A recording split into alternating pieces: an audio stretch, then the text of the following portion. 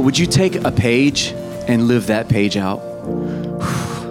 Take one of the parts of the Sermon on the Mount and say, I'm going to do that one with all of my heart until I get all of it. Just live out what you know and continue to fill yourself with more until we're living out the gospel. Because what needs to happen right now is the church needs to focus. Everyone say focus. Focus. Whenever we sit down and we're trying to figure out how to help the church become a better church, there's a million things that we can do better. And we start talking and it's like, whoa, okay, let's just get focused. Let's do one thing really well and then we can add to that one thing. And we've got to get back to the basics of the gospel of Jesus Christ. We don't preach anything else but Jesus Christ, Him crucified, resurrected from the dead, and He's coming back for a beautiful bride. We know this. This is the simple gospel. We don't have to trick it up and make it, I've never heard this. That's such a great revelation. I've never heard that before. Be careful if you hear revelations you've never heard before. Be careful. Let's get the old time gospel back to our roots.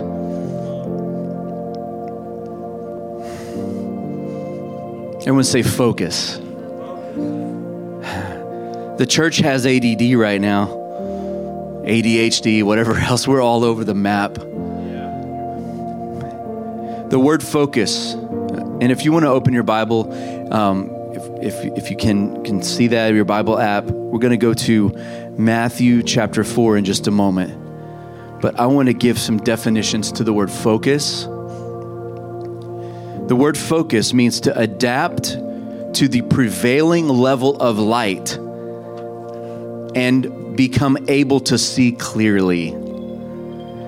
So the word focus means my eyes are able to take in the amount of light that's in the room so that I can see clearly.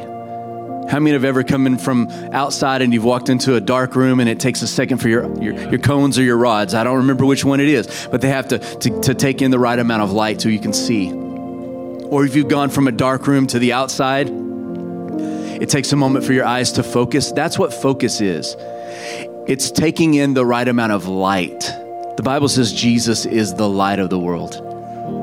And when we see Him, we see clearly. And God wants us to stop being so distracted. The word focus means to pay particular attention to something, to give your full attention to something, to turn. I love it when I'm trying to give my kids instructions and I'm like, are you listening to me? And they're like, yeah, I'm listening. I'm like, yeah, but I want you to turn toward me. Just give me your eyes. You can look at my nose. I don't care. Pretend you're looking at my face, but just give me your attention. Go do something else while I'm talking to you. And I feel the Lord saying that to us right now. Stop being so distracted. The word distracted means unable to concentrate, unable to give your full attention to something because your mind is preoccupied. Everyone say preoccupied. So if we're saying we want to be filled with the Holy Spirit till we overflow, but if we're preoccupied, if we're already filled with something else, we're not making room for Him because we're preoccupied. Preoccupied means to dominate one's mind to the exclusion of all other thoughts. To fill your mind so much with thoughts that you can't have other thoughts. That's what it means to be preoccupied. We heard a story of this in Luke chapter 10. Jesus goes to Mary and Martha's house, right? You remember the story? And one of them laid at Jesus' feet and worshiped Him. And one of them, Martha, what was she doing? She was preoccupied. She was distracted. She was not focused. And I would have been her. If I was in that story, it would have been Jared, you were worried. I would have been the one trying to make sure the plates were set. That's me. I like to serve. I show love through serving. I would have been her trying to make sure Jesus was comfortable and the temperature was just right and that He didn't sit where the sunlight was shining in His eyes. I would have been thinking of all those things. But He says, Martha, Martha, you're worried and troubled about so many things, But only one thing is needed, and Mary has chosen that, and I will not be taken from her. That's what it means to be focused, to give our full attention to Jesus. Kyle hit it a few weeks ago, turning our eyes on Jesus, the author and the finisher of our faith. God wants us to give our full attention to him. And right now, I feel like we need to repent in our lives. And when I mean repent, I don't mean say a prayer. I mean, we need to change some things. And maybe it's time to fast or completely do away with social media. I don't know. I'm just throwing it out there. I don't know if you're distracted by it, but if I let myself, I could be distracted by it. I could let someone else's offense become my offense. I could let someone else's argument become my argument. I'm like, I don't even know this person. I don't know their agenda. I don't know if a robot wrote this. And we're so distracted. And I don't know, let me just say this. America is being bounced around right now. Just bounced around. And where is it coming from? This thing right here in our hands. This has become a demonic device. And I'm not one of those like, I'm not that guy. But I'm saying if I can't control my attention on this thing, then I don't need what this thing has to offer.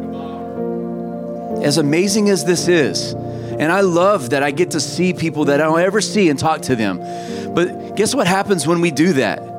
Maybe I have a little less attention for the people I see more often. Maybe because I just want to see how everyone's doing from high school and people I haven't seen in forever, that I have less attention for the people right in front of me. That sounds like a bad deal. This is what I told Mandy this week. I was like, it's amazing. Anything the devil creates or is involved in the creation of, as good as the intentions are, it will always create the opposite. It cannot create good fruit. So when we decided we're going to create Facebook, why did we create Facebook? Well, the original reason was because they were college boys and they wanted to meet girls. Let's be honest, right?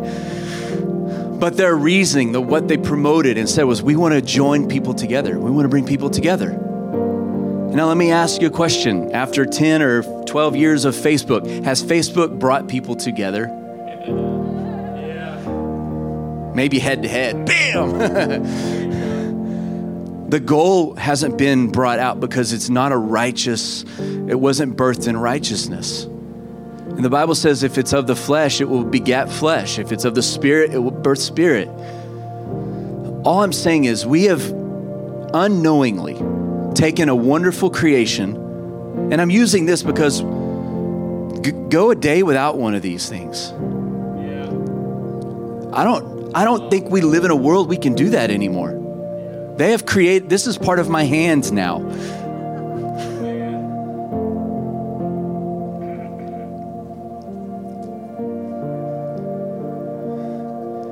And this is where people get all their media. This is where the church gets all of its information. And it bounces us around back and forth. And let me just tell you right now, the two sides don't have our best interest at heart. The political sides, neither side really has our best interest at heart. You're going to hear this on a video. We'll be doing some more video shoots in the next few days and weeks coming up, and they'll become regular again like we did before. But there's one I want to talk about the religion of politics. It's going to be the first one we release. It's going to be released on Inauguration Day, January 20th. But the premise in this was God never wanted man to be ruled by another man. God wanted to be our king all along. It doesn't matter who you choose as a king or queen on this earth. It doesn't matter how great you think they are or aren't. God never wanted them to be your king or queen. God wanted to be your king from the get-go. And it broke his heart when Israel said, we want to be like other nations and have kings. And God says, but what about me? And we've become so distracted by this. And we've lost our saltiness. In Matthew chapter 4, I want to read this. And we'll close out with this sermon, this story. This really happened, by the way. This isn't just a story. It really happened. Matthew chapter 4, verse 1. So Jesus had just been baptized. He just had one of the greatest moments of his entire life. His Father acknowledged him in front of everyone as the Savior, as the Lamb of God, as the Son in whom he was well pleased, and just promoted him in such a way. And then he immediately is led by the Spirit into the wilderness. The Bible says, verse 1, then Jesus was led up by the Spirit, by the Holy Spirit, into the wilderness to be tempted by the devil. And when he had fasted for 40 days and for 40 nights, afterwards he was hungry. Makes complete sense, right? Yeah. And when the tempter came to him, he said, if you are the Son of God. Wait a second. What just happened to Jesus? The Father just said, you are my Son. And the first thing that Satan comes to do in a moment of weakness and a place of hunger is he tries to bring this argument to Jesus and say, well, he tries to create an argument that there isn't an argument. Let me say that better because that was really poorly worded. He tries to create an argument where there was no argument. God just announced, he is my Son. And Satan goes, well, if you are the Son of God, make these stones into bread. I know you're hungry. Turn them into bread. You can do it. You're the Son of God, right? Show it. Prove it. Don't just talk about being the Son of God. Do something. You seen the meme where someone pokes a person with the stick, says, do something. That's what Satan was doing. Do something. But Jesus didn't get into the argument with Satan. He didn't join the argument with him.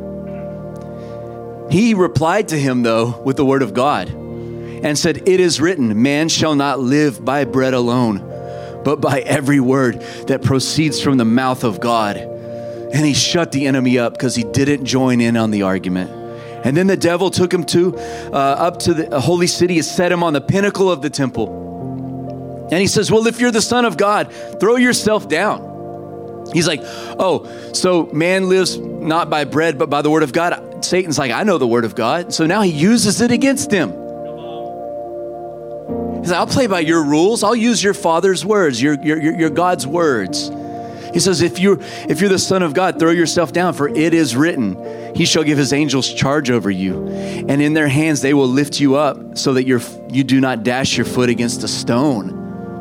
Woo. And again, Jesus doesn't join in on the level playing field of this argument. He says, it is written again, you shall not tempt the Lord your God. So the devil takes in the information.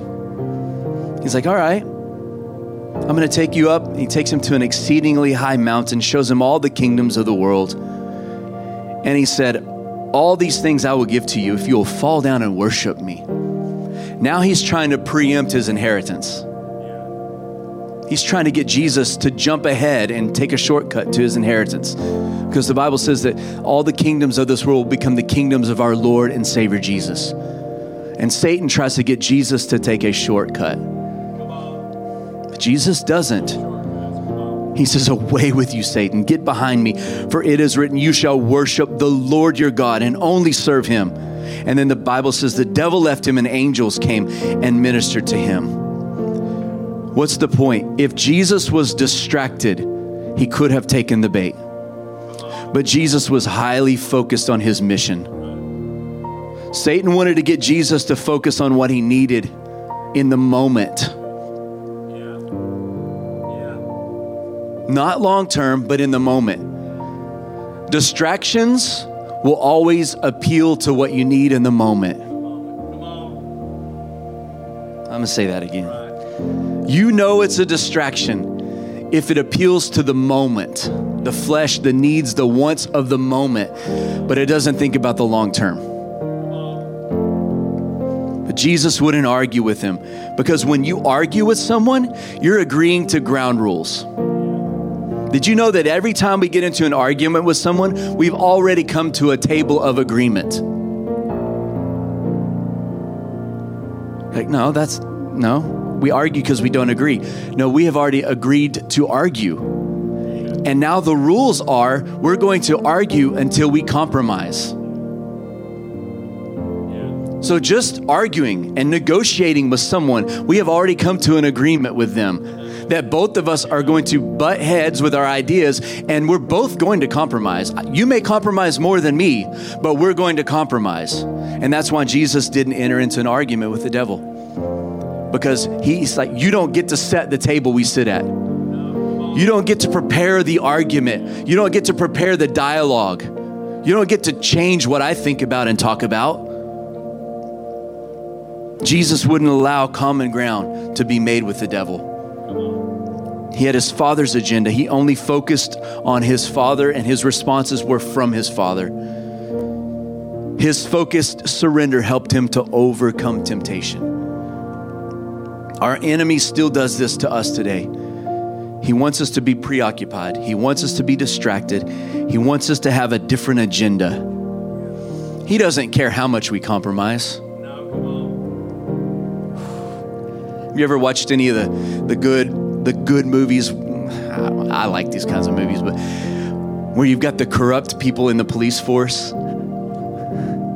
and the bad guy knows which ones are corrupt, and it doesn't matter how corrupt they are, but just they're marked because they're corrupt.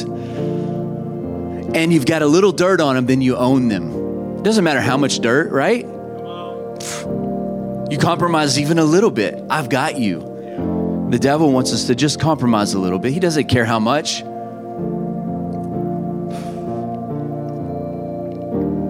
In John chapter 8, Jesus is talking to descendants of Abraham. This is one of my favorite verses. I use this and mention it a lot. I've already mentioned it today. But it's found in John 8:37. And Jesus says to them, I know that you are Abraham's descendants, but you seek to kill me because my word has no room in you. In other words, I know that you're the people of great promise, but you're missing the fullness of that promise because you're not making room for me. You're distracted. I'm going to finish this, Lord willing, next week. But God wants us to bring our focus to Him. It means a turning from something to something. Now we can say, I'm going to turn to the Lord, and that's awesome. But if I don't turn to the Lord and turn from something, then I won't stay turned to the Lord. I've heard it said like this: any no to sin that doesn't cause a yes to God will not remain a no to sin. In other words, my yes has to be loud. And if I say yes to Him, then I'm going to say no to other things. Now, I think it's a really wise thing for us to do to start this year out. It's a clean house, to remove distractions and chaos that's in our life. If something in your life is bringing you chaos, you don't need it, because God is not the author of chaos or confusion.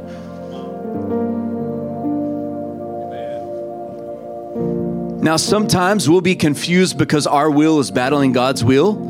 You're like, man, I'm really confused right now. Well, that's because I'm not in agreement with God.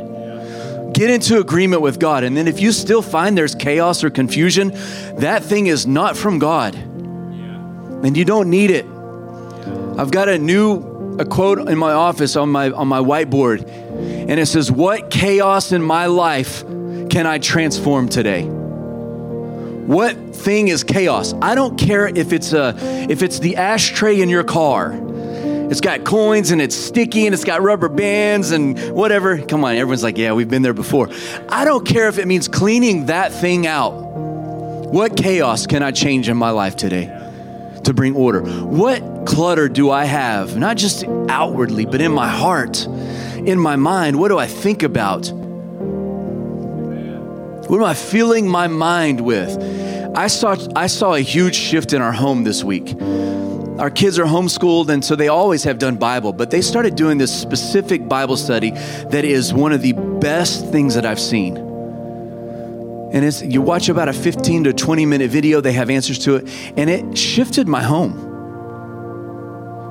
And I was like, what? Because they're thinking on the things of the Lord on a greater level than they were before. And it was wonderful. And there was peace. Homeschooling's not easy. I know we all have known this. If you weren't a homeschooler before, we all did some version of it. It's not easy. But then when you take the chaos and you bring it into order, life happens. Just life happens. Life gets choked out by the chaos. The thoughts that God has for us to think, where we have the mind of Christ, those thoughts that he has, his thoughts, they're being choked out by so many other thoughts and ideas. And here's the scary thing about it. If we're religious at all, if we've known God, it's very easy for us to feel like it's God's will or his anointing on this thing, even if it's not. I know there have been many things in my life that I've made happen. And you get a euphoric feeling like, yeah, I made that happen. Thank you, God. You're so good. You're so faithful. You made, and it was me. And I thought it was God.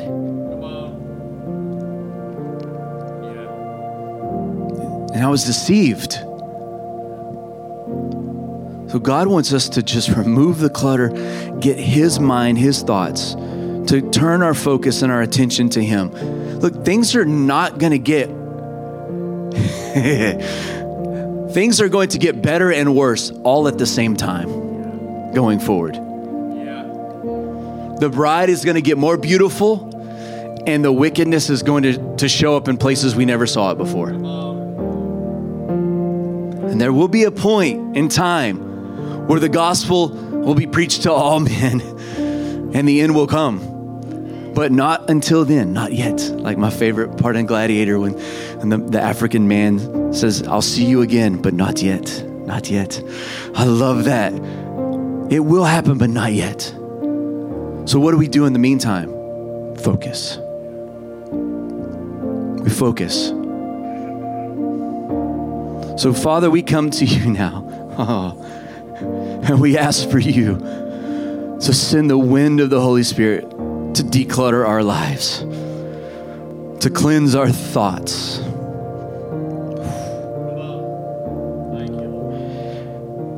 To help us to give ourselves to the one thing.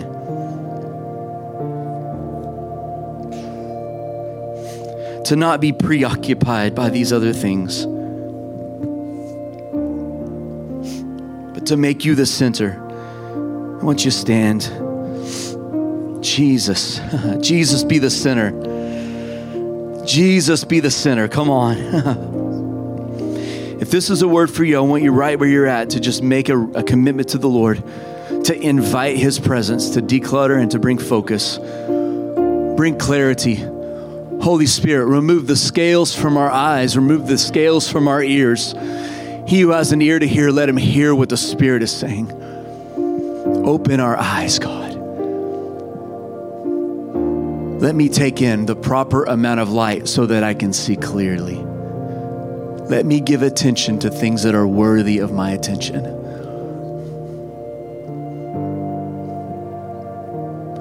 If some things popped up and you're like, yep, that's clutter. Yep, that's excess. Yeah, that's causing distraction. Would you make a commitment and a covenant with the Lord right now that you're going to shift that thing? You're going to sweep it out of the house and clean the house and make room. Because here's what happens. When we make room, he comes in. When we create room for him, he fills the space. Nothing in my life is so important that I want to keep it where he could be there. Jesus, come into our hearts.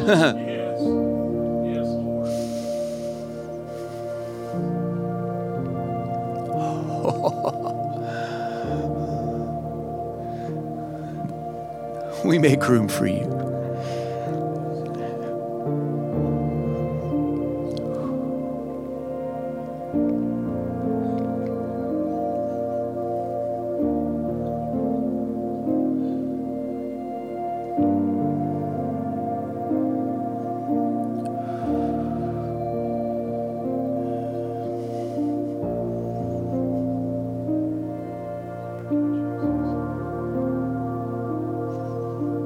Jesus. Holy Spirit, come and fill us. We make room for you. Would you put your hands on your head? We're going to pray for our mind. Father, we ask that you would clear our minds of clutter, reroute the way we think, change our thinking. Give us the mind of Christ. We put on the mind of Christ, and we will not take it off. Help us to think about the things that you think about. Help us to think about things the way that you think about them.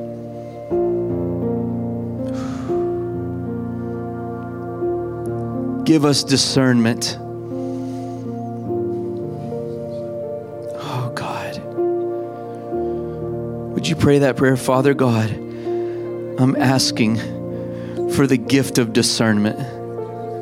Let me know right from wrong, light from darkness, good from evil. Help me to test the spirits and see if they're from you.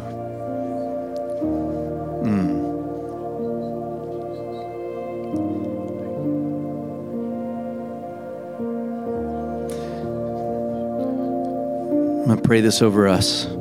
Father God, we will no longer be made fools. We will no longer be made to look foolish. We will be wise as serpents and harmless as doves. We will be wise as serpents and harmless as doves. We will be obedient like sheep, but we will roar like lions. We will be obedient like sheep to your voice, and we will roar like lions.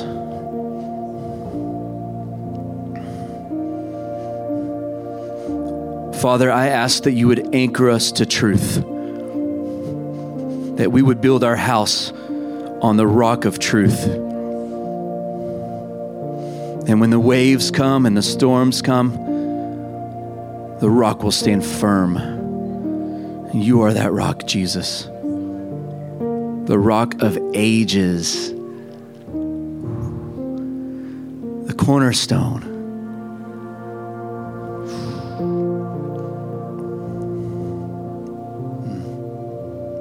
Jesus.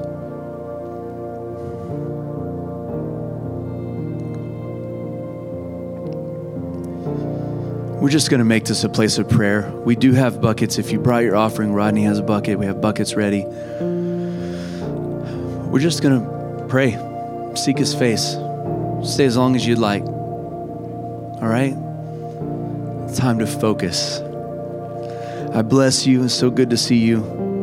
We love you. May this year be the year that you find your deep roots. That's what I'm feeling for us. The year we find our deep roots in Christ. We love you. We bless you. Yeah.